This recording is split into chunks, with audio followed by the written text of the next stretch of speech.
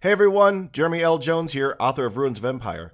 I hope you're enjoying this free podcast novel. If you want to support us, there are a couple of ways you can do that. The entire Ruins of Empire series is available as an ebook or a paperback. You can buy them on Amazon or Barnes & Noble, and you can always leave us a review. It helps more people find this and gives producer Sean a little thrill, because without you all listening, well, he's just a sad man listening to me read a book out loud.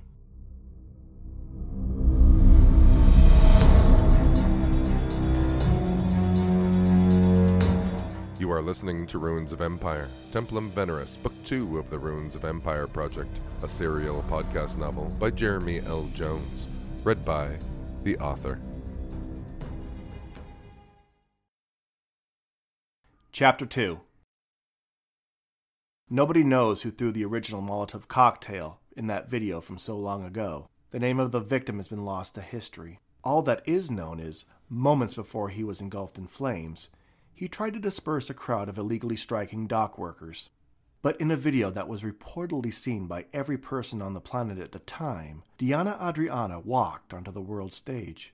As the man writhing in pain crawled to her, probably hoping for help, she knelt down, lifted a bottle of alcohol to her lips, and sprayed it in his face.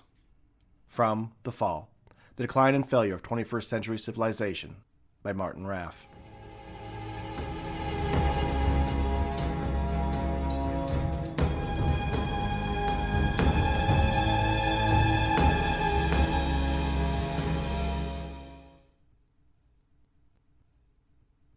On the outskirts of Orchester, Viekko shuffled forward in a line of recovering Triple T addicts in the basement of a crumbling building, like a herd following the Judas goat to slaughter. Nobody said anything.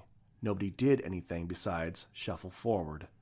The only light came from the rows of pale fluorescent lights that cast everything in a sickly green glow, illuminating walls that had apparently been whitewashed long ago before chunks had fallen off, and exposed the brick, wood, and battered drywall beneath. Somebody at some point tried to cover some of the damage with paper-thin screens that displayed short video loops of inspiring scenes.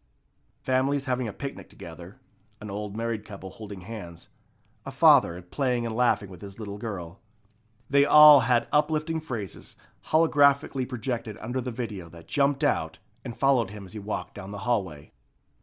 Recovery is possible. You can reclaim your life. Happiness is closer than you think. Bullshit platitudes, wasted on people who have long since forgotten what hope felt like. Viekko lived upstairs with the rest of these human ruins in a small clinic for Triple T addicts. It was a mostly peaceful life. People stripped of every human emotion tend to make boring party guests. That's what the Haze did to people. Triple T was the ultimate drug. While riding its high, colors, tastes, sensations, the whole world was brighter, sharper, and more vibrant. But when the high was over, all that was left was the haze. After being clean for a while, that's all the world ever was. It was like being locked in a dark prison with only one small grimy window looking outside. The worst part was once a week when they all shuffled into this basement for the group therapy meeting. If Viekko played along, they left him alone for another week. All he had to do was sit. If someone asked him to talk, he just had to say that everything was fine. It was tough right now, but he was getting through it. He was feeling again, and it felt good. He had no desire to use Triple T ever again. All lies, but the truth would put him into the high-risk category. Before they went into the meeting room, every person placed their arm on a kind of glass table, where a laser scanned it from the elbow to wrist and analyzed the chemical content. Viekko put his arm on the scanner. A female voice, so happy and chipper it made his teeth clench, said, "Welcome, Viekko Spade. Trihydroxide thiosulfate tetraoxide levels at 0%. Endorphin level is at 56% below normal. You are 186 days clean today. Congratulations." The meeting room was a wider version of the hallway outside. Same sickening light, same crumbling walls, same video loops. Slightly different platitudes. Embrace your new life. Every day, a new opportunity. If they wanted posters that actually had anything to do with Triple T recovery, they would have a picture of a person with a vacant stare and a string of drool running off their lip, and the words underneath would say, "Cheer up, today was bad, but tomorrow will be so much worse. You're better off dead. You're halfway there anyway. Just give up. The world is fantastic on the T, and nothing without it. The people shuffled toward a set of chairs arranged in a circle in the middle of the room. Viekko took a seat between a spaced-out-looking woman with ratty black hair and a guy that looked like someone had taken the air out of an inflated gorilla suit. Once everyone was seated, the group moderator stood up. She took continuous notes on a small computer mounted on the inside of her left arm. She had stiff, artificial-looking blonde hair that shielded about half her face, and she had a strange tendency to blink more often than was necessary. It was like talking to a malfunctioning machine. "Mr. Sheenan," said Blinky abruptly, "do you have anything to share with the group?" The deflated gorilla stood up. I had a date last night. First time since getting clean. Things were going well. She's in the program as well, so we got a lot in common." People coming down off the T talked at length about absolutely nothing and with no inflection whatsoever. It was just a monotone string of words that contained all the provocative, compelling qualities of white noise. "I had veal parmesan, I think. Maybe it was chicken. I think it might have been chicken because, I didn't want to make a bad impression. Veal sometimes makes people uncomfortable. I try to be sensitive to that now. Afterwards, she invited me back to her house. We went to the bedroom." Viekko cringed. The last thing his tattered psyche needed right now was to listen to some burnout's failed sex life. He closed his eyes and offered a silent prayer, promising to dedicate himself to any god who could stop this. "I guess, I always have the urge for a dose of the tea, but I've never been so close to relapsing as I was at that moment. It was like everything was dead from the waist down. I mean, it worked. I was able to, perform. It's just nothing happened like it used to. It was just like two pieces of meat slamming together." Oh well, at least Viekko could keep his Sundays free. The man paused for a moment, watching the crowd. "I guess that's it." Blinky finished taking her notes. "Very good," she said without any change in expression. She spoke in odd bursts, like the words gathered behind her mouth and only shot out when the pressure built enough. "Reintegration into society is very important. Okay, Mr. Spade, do you have something to share?" Damn it. Viekko wasn't surprised. He had managed to get through the last 2 meetings without talking. He could pass again, but he risked a refusal to participate in program activities on his record, so he stood up. "Everything is fine," he reminded himself. "Just tell them. Everything is fine. Things are tough, but he was getting through it. Every day is a little better. That's the key one. They like that." Viekko started to speak. Apparently his mouth didn't get the message from his brain. "I was making dinner in my kitchen the other day," Viekko said in a low, dreamlike voice. "I had a knife in my hand, and I remember thinking that I wanted to stab myself in the leg, just to try and remember what things felt like. I'm pretty sure I'd feel pain. Might have felt fear, maybe excitement. I miss excitement the most." The moderator blinked even more than usual as she chicken-pecked notes into her computer. Her expression still didn't change, but it did become somehow more intense. Not a good sign. She looked up. "What did you do then, Mr. Spade?" "I finished making dinner." More notes, lots of blinking. "Mr. Spade," she continued, "if you had access to Triple T, would you use again?" "Of course not. I'm done with that," said Viekko, waving his hand in a dismissive gesture. At least his mouth got that message. "Why?" As Viekko stood there, mute, he frantically searched his brain for the right answer. Failing that, he searched for an answer. Any answer. "Mr. Spade," Blinky repeated. She sounded impatient. Viekko was suddenly aware that some time had passed. How long had he been standing there with a dumb look on his face? I don't know," said Viekko. I don't know." He sat back down. Blinky finished her notes. Viekko didn't have to read them to know what they said. High risk of relapse. Requires constant surveillance.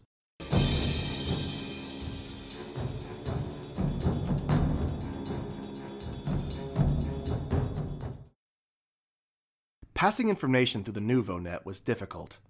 Human-to-human interaction was either heavily monitored or restricted altogether, and sending large amounts of data was nearly impossible. But Cronus found a way. It was simple. In a world where human-to-human interaction was restricted, Cronus had to find a place where it was open. In a world of complete surveillance, he had to find privacy. Most importantly, it had to be so important to the Information Consortium and the corporation that they would never shut it down. Cronus found the Adult Virtual Immersion and Socialization Interface, known throughout the NuvoNet as the Electric Bordello. Within that system, human-to-human interaction was allowed because there are some things machines could not replicate. There was no surveillance because humans like to do those things in private, and the corporation liked it because people would pay a lot of money to do those things. Even if someone was listening to the goings-on within the Electric Bordello, to use that information would signal an end to, perhaps the corporation's single most lucrative endeavor. Cronus loaded himself into the virtual startup chamber. There was nothing around him except a small mirror suspended a few meters away. It wasn't an empty room. There was literally nothing around him. No walls, no ceiling, no floor. There was something to walk on, but it wasn't physical, more of a point of reference than anything else. It was just empty black space. Every visitor to the Electric Bordello customized their startup chamber however they wanted, and Cronus took minimalism to an extreme. "Welcome, Mr. Kitamu." The sensuous female voice seemed to come from everywhere. "Choose the body for you and others to enjoy." Cronus glanced at himself in the mirror. His appearance was the same here as it was in the physical world, from his thinning hairline down to the old gray sweatpants he was wearing when he pulled on his immersion goggles over his dark, baggy eyes. He turned his head and examined himself for a moment. He looked tired, more tired than he was accustomed to, and skinnier than he should. He could almost see his ribs poking up from his pale skin.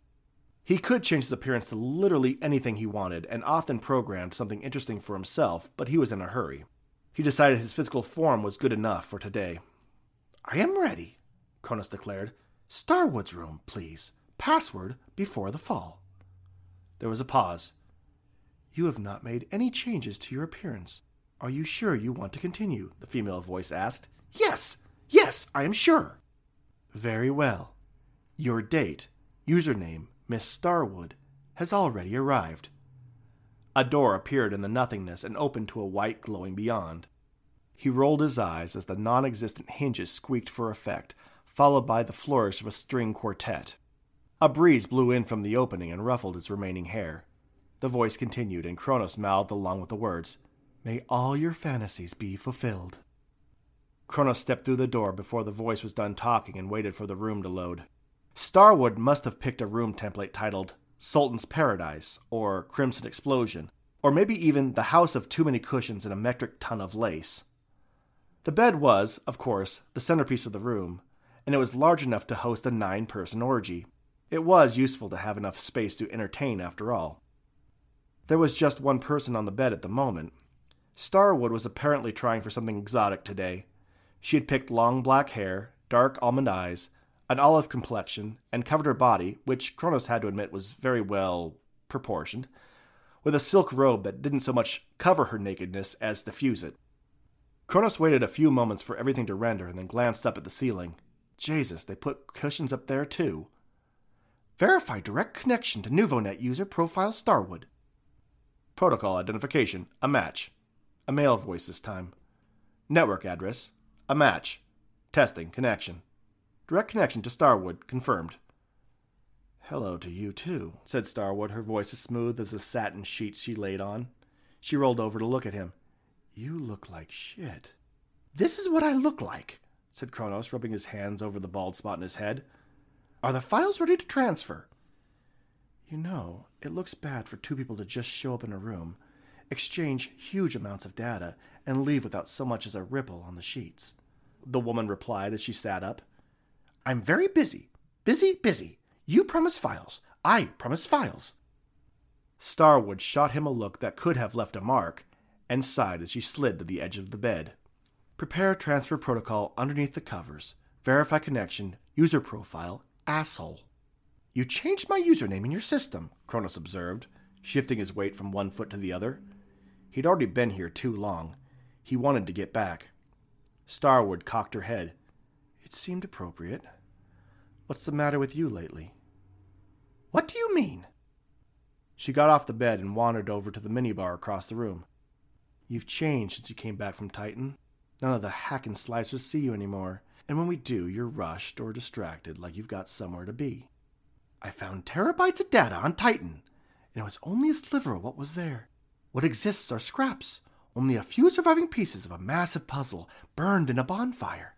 The picture is so large, and what I managed to save is so small. And yet, Starwood dropped a few ice cubes in a tumbler. You have time to root around in a woman's past? You sound jealous, Cronus said, still standing in place watching Starwood move. She laughed slightly as she poured some bourbon. See, that's what I'm talking about. Jealous. Why would I be jealous? We don't have a relationship. What I have is a vested interest in the data you're supposed to be recovering. Instead, you seem obsessed with this Isra Jicarrio person. She is important. I don't know why.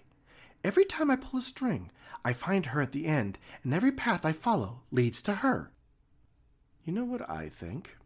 Starwood said, turning to face him with a cold, calculating, perhaps even predatory look on her face. I think you like her. If that is the narrative as you see it, so be it. It is not my concern. Although it worries me that you believe the only way I can show affection is by uncovering what a person tries to hide. Starwood started back to the bed, drink in hand. The red lace nightie swirled around her body in a way that made Cronus have to adjust his stance. She sat back down on the bed and gave him a coy smile. Tell me, have you ever been with a woman outside the electric bordello? As Cronus felt his mouth go dry, he looked around the room, desperately trying to find something or some way to change the subject. Mercifully, they were interrupted by a beep and the ethereal male voice. Data transfer complete. Starwood sat up, still holding the glass of whiskey, and closed her eyes. She stayed perfectly still for a few minutes, and when she opened them again, whispered, Heracles Project. And that's just a taste, said Cronus. The records of it are sparse on Titan, but it is somehow connected to the fall. I can feel it. Isra's connected to it too, so don't worry about me. I know what I'm doing. Okay, point made, said Starwood, reclining slightly. Just be careful out there. Incoming ministry communication from Isra Jicarrio, the male voice intoned again. Starwood rolled her eyes and, in an exasperated sigh, said, Of course. Cronus watched Starwood take a long drink and anxiously massaged his hands. I should go. Is it really so much better out there? Cronus stopped. Sometimes. You never unplug. I try to avoid it. Life outside the Nouveau Net is far too demanding. At any given time, society, law, culture, and even the physical laws of nature all dictate who you are. We've broken free of that. Here, we can be anything, do anything. So why go back? What's out there that's so wonderful? Cronus thought for a moment. It's windy, and the colors don't look right. Everything's so imperfectly rendered. Sounds terrible. It's just not perfect. I should be going. It was nice to see. Her words were cut off as Cronus shut down the program. Then he was back. He sat up and hung his immersion goggles and handset on a rack next to his chair. He pulled the seat closer to the whirring, beeping computer systems that scanned through the multiple data streams and reached out to pull a floating screen closer. It had a small video feed of Isra in the corner, and every muscle on her face radiated impatience. He touched the image, and it filled the screen. Isra, good to see you. How is South America these days? Boring, but that is about to change. Get packed up. We are preparing an emergency mission. Now.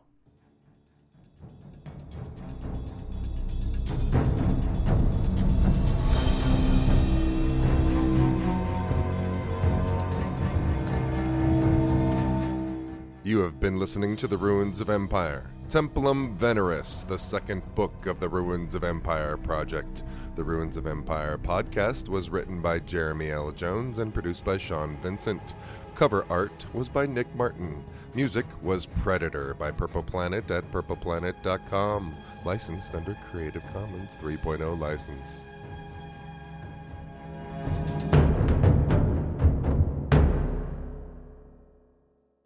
City of Geeks. Independent new media produced in Idaho.